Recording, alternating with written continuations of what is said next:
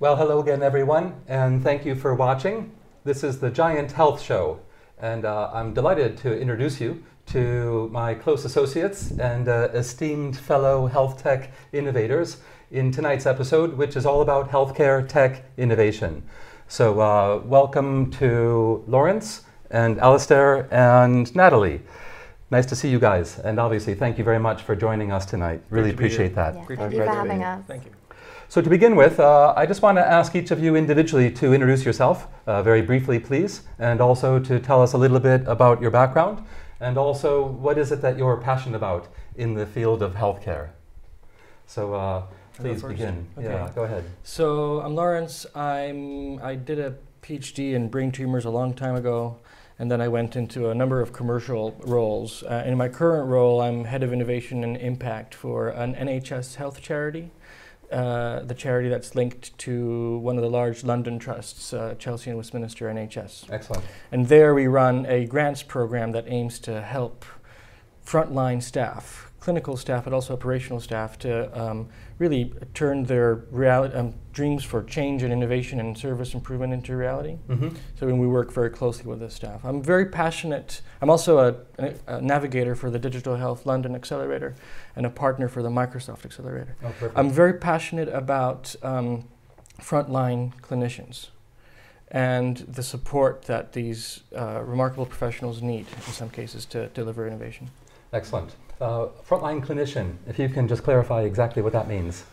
Frontline clinical staff are staff that deliver care to patients daily. They are tasked with this operational, complicated operational task of taking care of people that are ill.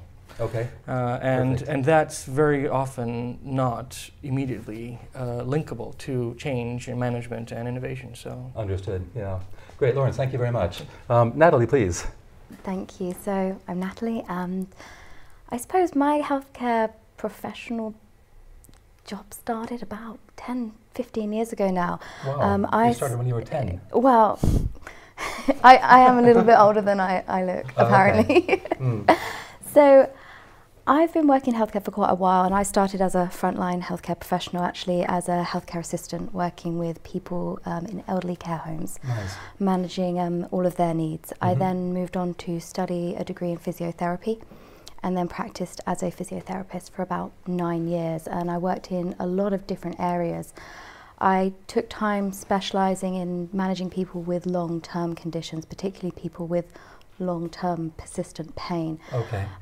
And for me, my passion is really the patient experience and how we can improve that. Yes. From So that, important. Yeah. So from working as a physiotherapist, I found my passion for improving the patient experience. And one of the things that I found a big issue was the fact that people's health records don't follow them. And that's where I ended up meeting Medical Chain, Excellent. which is the company that I'm currently the communications director for. Oh, perfect. And our mission is to empower patients by giving them full access and control over sharing their health records. So Big issue. yeah, so they can take them from Superb. place to place with them. Yeah. So that's a big passion of mine. Excellent. No, good to hear, and looking forward to hearing more about that. Thank you. Thank you. And Alistair, please. So, hi, I'm Alistair Martin. I'm the Director of Business Development at Transforming Systems. My background, I was in the NHS. I left the NHS in 2015 to become part of the Transforming Systems team. I've been an urgent care commissioner, and urgent care is really my bag, actually, to be honest. I've been in and around urgent care for many years. I was a general manager for accident and emergency and acute medicine, before becoming an urgent care commissioner, and have also got experience with deploying large-scale transformations across the NHS. So I'm trained to black belt level in Lean Six Sigma, and I do process redesign and control and stuff. Met Lawrence through the Digital Health Accelerator program, which Transforming Systems joined this last year, just gone. And we went to market with an idea to do with urgent care, which is that urgent care providers have been kind of set up as quasi-autonomous business units that manage their own data and manage themselves within that data. but they don't see the whole urgent care pathway because the data is managed in data silos. Right. So we bring that data together in one view in real time, so it allows operational teams to actually see the whole picture as it's happening in real time. Super. Like a dashboard kind of thing. Exactly, so that you can respond. So an acute hospital, for example, at any given time will manage around 15% of the urgent care pathway. The rest is managed around it, so it has to be very reactive because it can't see what's going on. Sure. But actually, if you can show them what's going on with 111, with 999, with community services, with social care, they start to see where capacity is within the system, and it allows them to pull levers in the system when they start to get busy that they didn't know existed. So our solutions are very much focused around flow. We also have a patient app solution called Waitlist, which uses real-time waiting time information for A&E and urgent treatment centres, and geolocation and traffic and travel technology to tell you the quickest place to go in a minor emergency. Okay. Because we figured out that patients commit very quickly when they hurt themselves to where they're going to go. Most of them choose an A&E, yes, which is part of the overcrowding problem nationally. But around them are a whole range of urgent treatment centres that are open for 12 hours a day, have diagnostic services, co-located ALS trained staff that are often running at much less waiting times to the overcrowded accident and emergency departments. So by using that technology in a simple 3-second nudge, we managed to reduce accident and emergency attendances by 11% in minors by just putting in a simple nudge for an app. That's magnificent. We must hear a little bit more about that later on. Thank you very much for the introduction. Good. Okay, so, and of course, as you know, my name is Barry Schreier. My background is as a tech entrepreneur. I've had exits in telecoms and in clean tech, and I'm currently the founder and the chief executive of the Giant Health event. Giant is all about bringing everyone together in the healthcare sector. Our vision is to improve the health and the well-being of people around the world by supporting tech innovation in healthcare and promoting entrepreneurship. So that's what Giant is about. Good. Anyhow, thanks everyone for the introductions. I appreciate that. What we want to do is we want to look at 3 questions tonight. We'll start with one very broad question and then follow on 2 more questions. We don't have too much time, so if it's agreeable, let's keep our answers brief. And if I don't like the answers, I'll just cut you off and provide my answer for you. So we'll see how that goes. No, joking aside, we're talking about healthcare tonight, obviously, one of the most important aspects of humanity. And so we wanted to ask a very broad question to begin with, and that is, from your perspective, what are some of the big new challenges in healthcare today, things perhaps that didn't exist 50 or 100 years ago? So we just want to look at this to begin with. What are some of the biggest challenges, the biggest changes in healthcare today? So if you don't mind, Lawrence, please begin.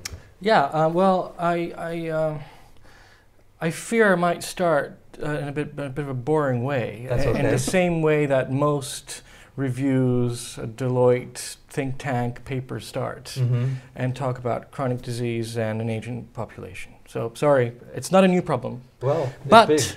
But I think that the pressures that these drivers are putting on the system are new, in terms of just how urgent, urgently solutions are needed, and how big the problem is becoming. Absolutely. Could you help our viewers, please, to understand chronic disease? What are examples of that? Well, we're talking about really societies where disease is not a condition that's addressed therapeutically and then moved on to the past. It's a condition that goes on for years. Okay. In some cases can go on for decades, and can stay with the patient till the patient's death, unfortunately.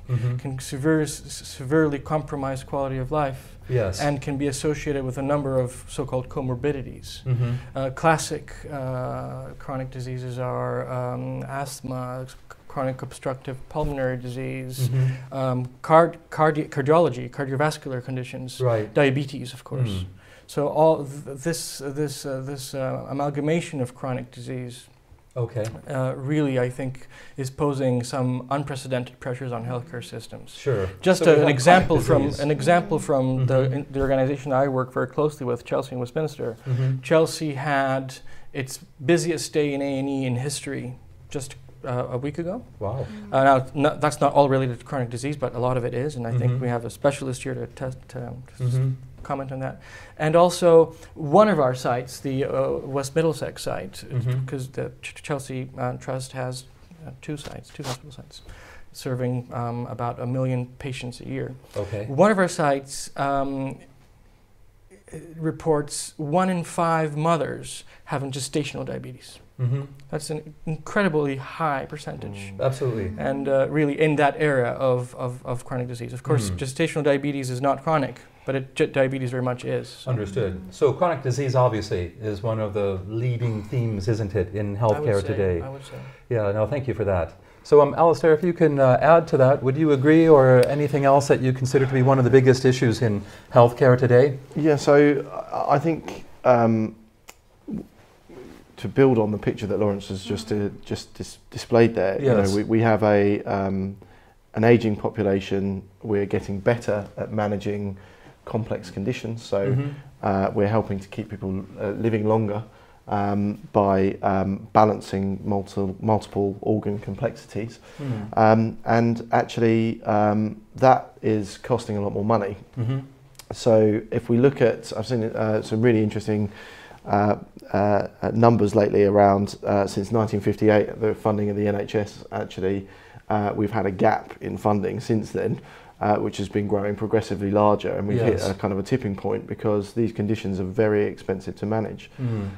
Typically as well, the architecture around a lot of our estates needs to be significantly upgraded in order to implement the new technologies that will help drive efficiencies. And there isn't the money to do the double running. So the big challenge for me, I'd pose that adds on to that, is technological adoption. Because actually, you've got to maintain business services. We're running at 92% occupancy rates in many of our beds, for example. And at the same time, we're looking to new solutions that can support the reductions in those length of stays that you need, but don't have the physical architecture around us to be able to implement some of those technologies. So that would be my big challenge. The promise of technology being that it can deliver or assist with achieving better outcomes at lower cost. Absolutely. Yeah. And we're seeing, we're in a real digital explosion, particularly in the UK, I feel now, with the advances in artificial intelligence, machine learning, what we're looking at doing with integrating shared records, for example, that follow patients around, and then combining that with the technologies that are already out there in the marketplace, stuff like Citymapper, for example, which have real opportunities for integration with health services. But of course, the big challenge is doing the day job and implementing that at the same time, and how do we overcome that? Yes. Great. No, that's very helpful. Good addition to the initial ideas from Lawrence. Thank you. And Natalie, please, we're talking obviously about what we feel are the biggest or some of the most important issues in healthcare and biggest changes recently. And I think I'm almost going to draw on something that you've both said. The fact that we have ever-aging population, a lot more people with long-term health conditions, and data that's being siloed that doesn't seem to follow patients around.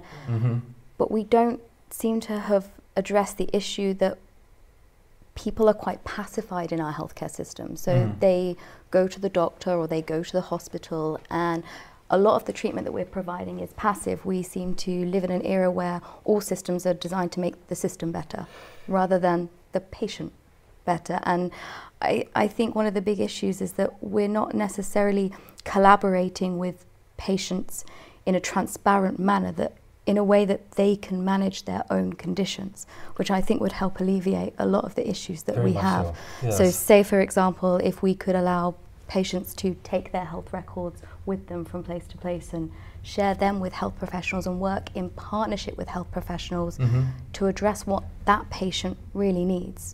We're very focused on reducing costs, improving efficiencies, but for me, the real issue we need to be solving is how can we help people better manage their health. Right. Is that related to or part of, what would you call it, patient empowerment, so to speak? Yeah, so I think it's about improving patient centricity, placing the patient at the heart of their care, empowering them with the information they need in a way that they can understand it so they can better manage their own health. Yes. Yeah. Makes perfect sense. And I Absolutely. think, yeah, combining understanding what people with long-term conditions want with the technology that they want to use, you know, maybe we can look into these things. Yes, absolutely. Which leads us to our next question. So Yeah, that's very, very fortuitous.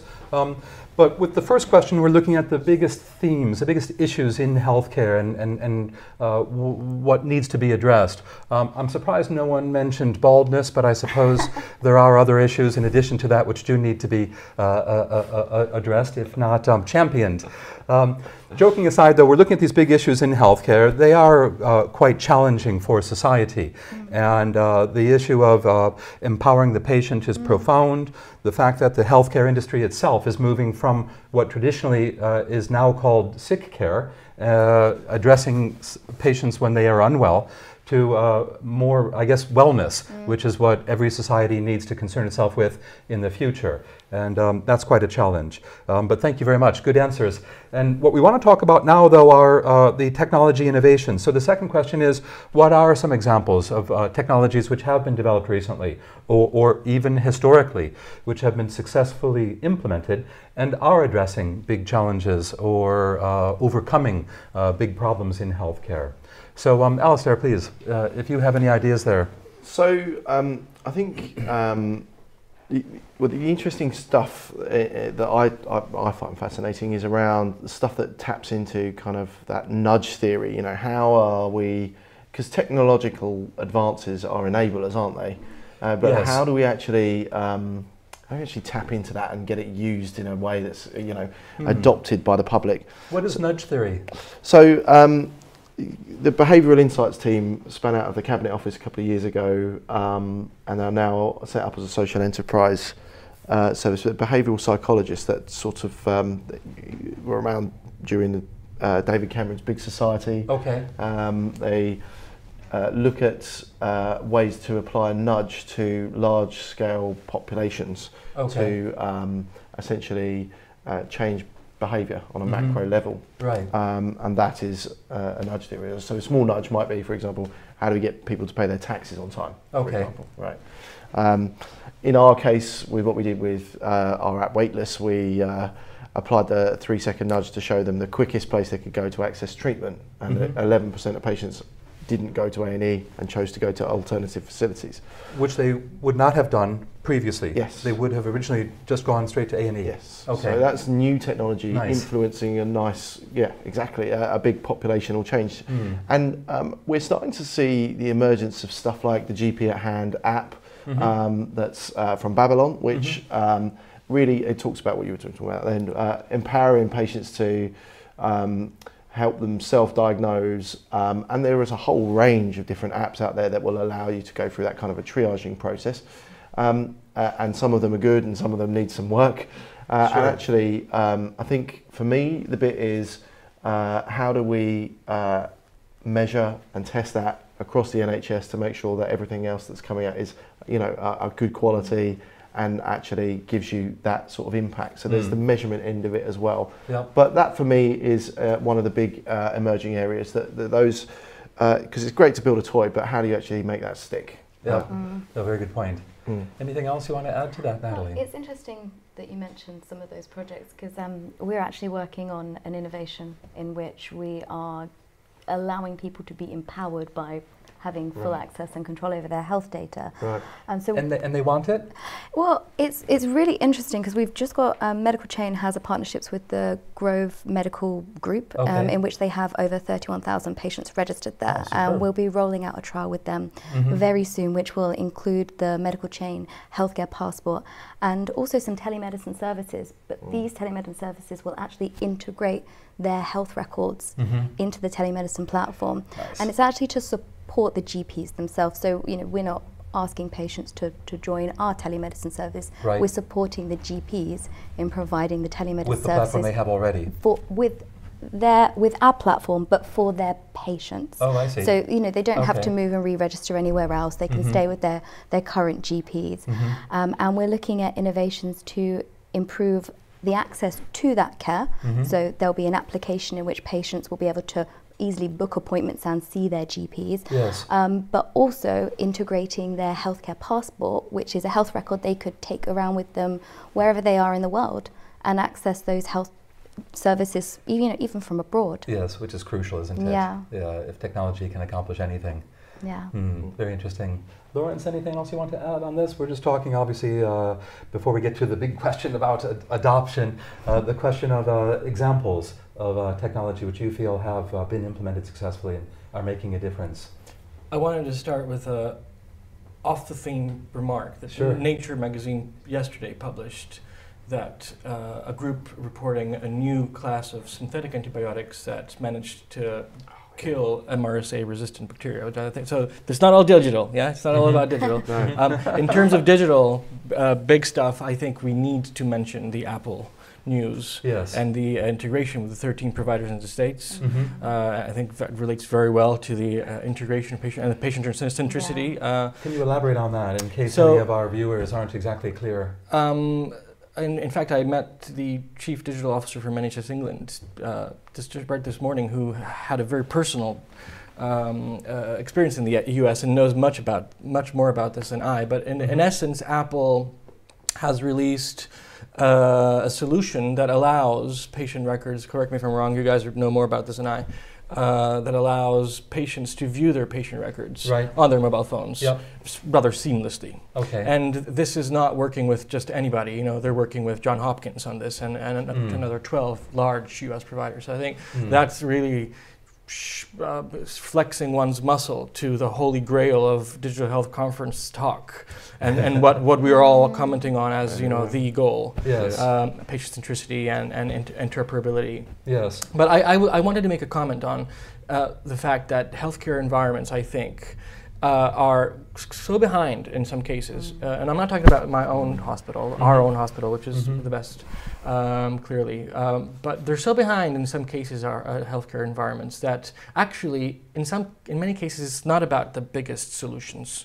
It's really about standard solutions that perhaps other industries have addressed already. I'll give you examples of optimizing efficiency in outpatients appointments, how we book our appointments, or how do we discharge patients, or how do we monitor the movement of assets around an organization. Yes. The things like that, I think, are big hemorrhages for our systems and don't need groundbreaking AI and ML and predictive analytics to be solved. No, that's a very good point. We do have to focus on this critical challenge, which is the adoption, isn't it? The making these superb technologies work in the real world at the coalface environment. And my colleagues always laugh at me because my iWatch is always telling me to walk more or to stand up or to breathe. And I didn't realize before I bought the iWatch that I had trouble breathing. But it reminds me once an hour to breathe, which is quite helpful. And it enabled me to get here today. So bless this new technology. Joking aside, this is the big challenge for technology. How do we get it into the hands of clinicians or the hands of patients and then get them to use it? So let's wrap up in terms of the final section of tonight's conversation, looking at that. So I wanted to ask you guys to comment on this theme, and that is, how do we overcome the adoption challenge? What are the barriers? If you were the Prime Minister, what would you be doing to enable technology to be adopted more successfully? What are the barriers out there that we have to bring to everyone's attention? So Natalie, if you don't mind, if you can help us with that. I suppose there's a few ways of looking at this. A lot of innovations tend to take quite a top-down approach where they look at trying to change policy, implement within organizations and filter through doctors and then eventually end up in the hands of users or patients or the people that use our healthcare services. However, there is some suggestion that there's a lot of red tape that surrounds this. Sure. And by the time it gets to the user, if it ever does, it's often quite diluted as an idea now. Whereas what we think would be great is actually if we went direct to patients and to frontline staff and said, what is it that's going to help you?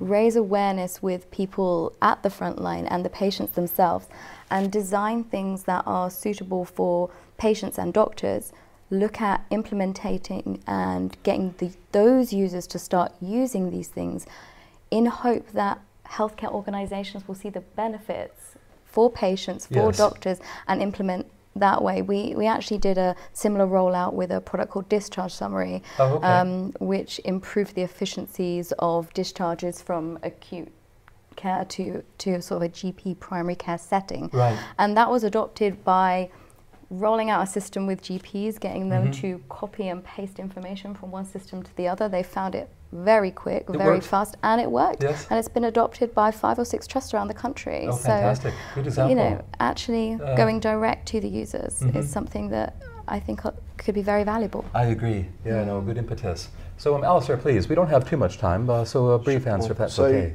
So we've got lots of experience in this area. We went to market in 2015, and we've scaled across 18% of the NHS now with our innovations by building bespoke solutions for frontline services and then applying the learning that you take from every other area back into your existing customer base. So all the legacy accounts benefit from the rollouts and what you learn from the new areas. And you're having bespoke technological solutions for every single organisation that you're working for. Right. And then sharing best practice at scale. So we're part of the National Innovation Accelerator Programme.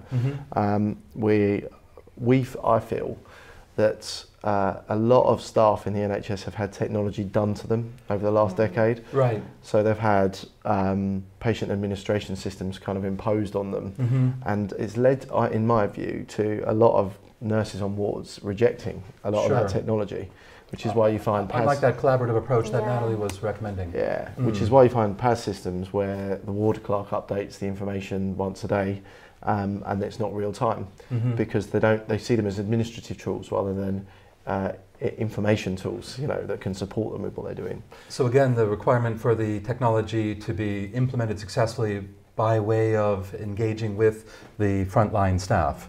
Exactly, and what tends to work, I mean, if we've built solutions with community hospital ward sisters with 25 years of experience, and they're building something that works for them. You take it elsewhere and you go to apply it, people go, oh, I can see why that works, that makes sense. And actually, you triple the value of your digital innovation by making it easy and making it simple, and then finding a way to switch off the old stuff. That's the other thing. Exactly. Make sure you strip out the non-value added processes. Yes. Good stuff. Thank you very much for that. No we've got about a minute or two left. So, Lawrence, do you want to add on to that? And also, if you don't mind helping everyone to understand about the whole digital health initiative, which is extremely exciting and valuable here. Yes, please. So the accelerator is a structure that tries to improve the efficiency of the transaction between small, medium enterprise and startups here in London in digital health and London NHS. Okay. And it does it in a number of ways. One of the ways is it places navigators that are sort of relationship and business development people, really close to businesses, selected businesses, and helps them transact and helps them come closer to decision makers. Yes. The word signposting and showing people where the door to the NHS, there were loads of expressions. Okay. But, so it is a way of improving adoption. And I think it exemplifies not only the Digital Health Accelerator generally, also what our charity does, what we do at Chelsea. What the real theme for me is, of course, frontline staff, but the skill and the headspace that's needed. Yes. The skill.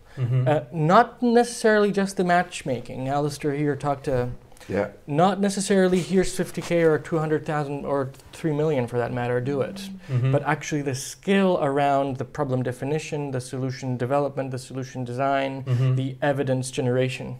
Yeah. And all that, in our experience at Chelsea and Westminster and CW Plus, requires a lot of dedicated resource. Yes. And a recent publication from the States that queried about 350 execs in healthcare and organizations reported in September last year, 75% of hospitals for above 400 beds are in the States are developing a sort of dedicated innovation resource. Excellent. Yeah. Yes. That's not Do you something feel that will take over? Do you feel that trend will continue? I think it's inevitable because of the this skill set that's missing, and it's not a bad thing to say that frontline staff or even executives in the healthcare don't have these skill sets because it's really not part of everyday operations or even education. So it's really the value of teamwork, I think, in a multidisciplinary setting. Yes. Innovation is living at the edge. It's an edge between demand and supply. Yes. It's an edge between stakeholders that know how to do different things. So it's really the challenge, I think, is having the resource locally. Yes. And I stress that locally, not regionally or nationally, locally. Interesting. To the right next to the Yes. to the stakeholders. Yeah, I agree completely, and that absolutely echoes what you guys have been saying. So good information, and in terms of focus and passion and intelligence, what a treat to have you guys join us today. So thank you very much. Thank you, Alistair. Thank you, Natalie, and thank you, Lawrence. Great being here. Thank you. It's good to have you guys here, and hope to keep in touch with you. And thank you to all of our viewers. Obviously, we're grateful for you and your interest in healthcare and technology and innovation. Once again, my name is Barry Schreier. This has been the Giant Health Show, looking at technology innovation and making the world a better place. So thank you very much.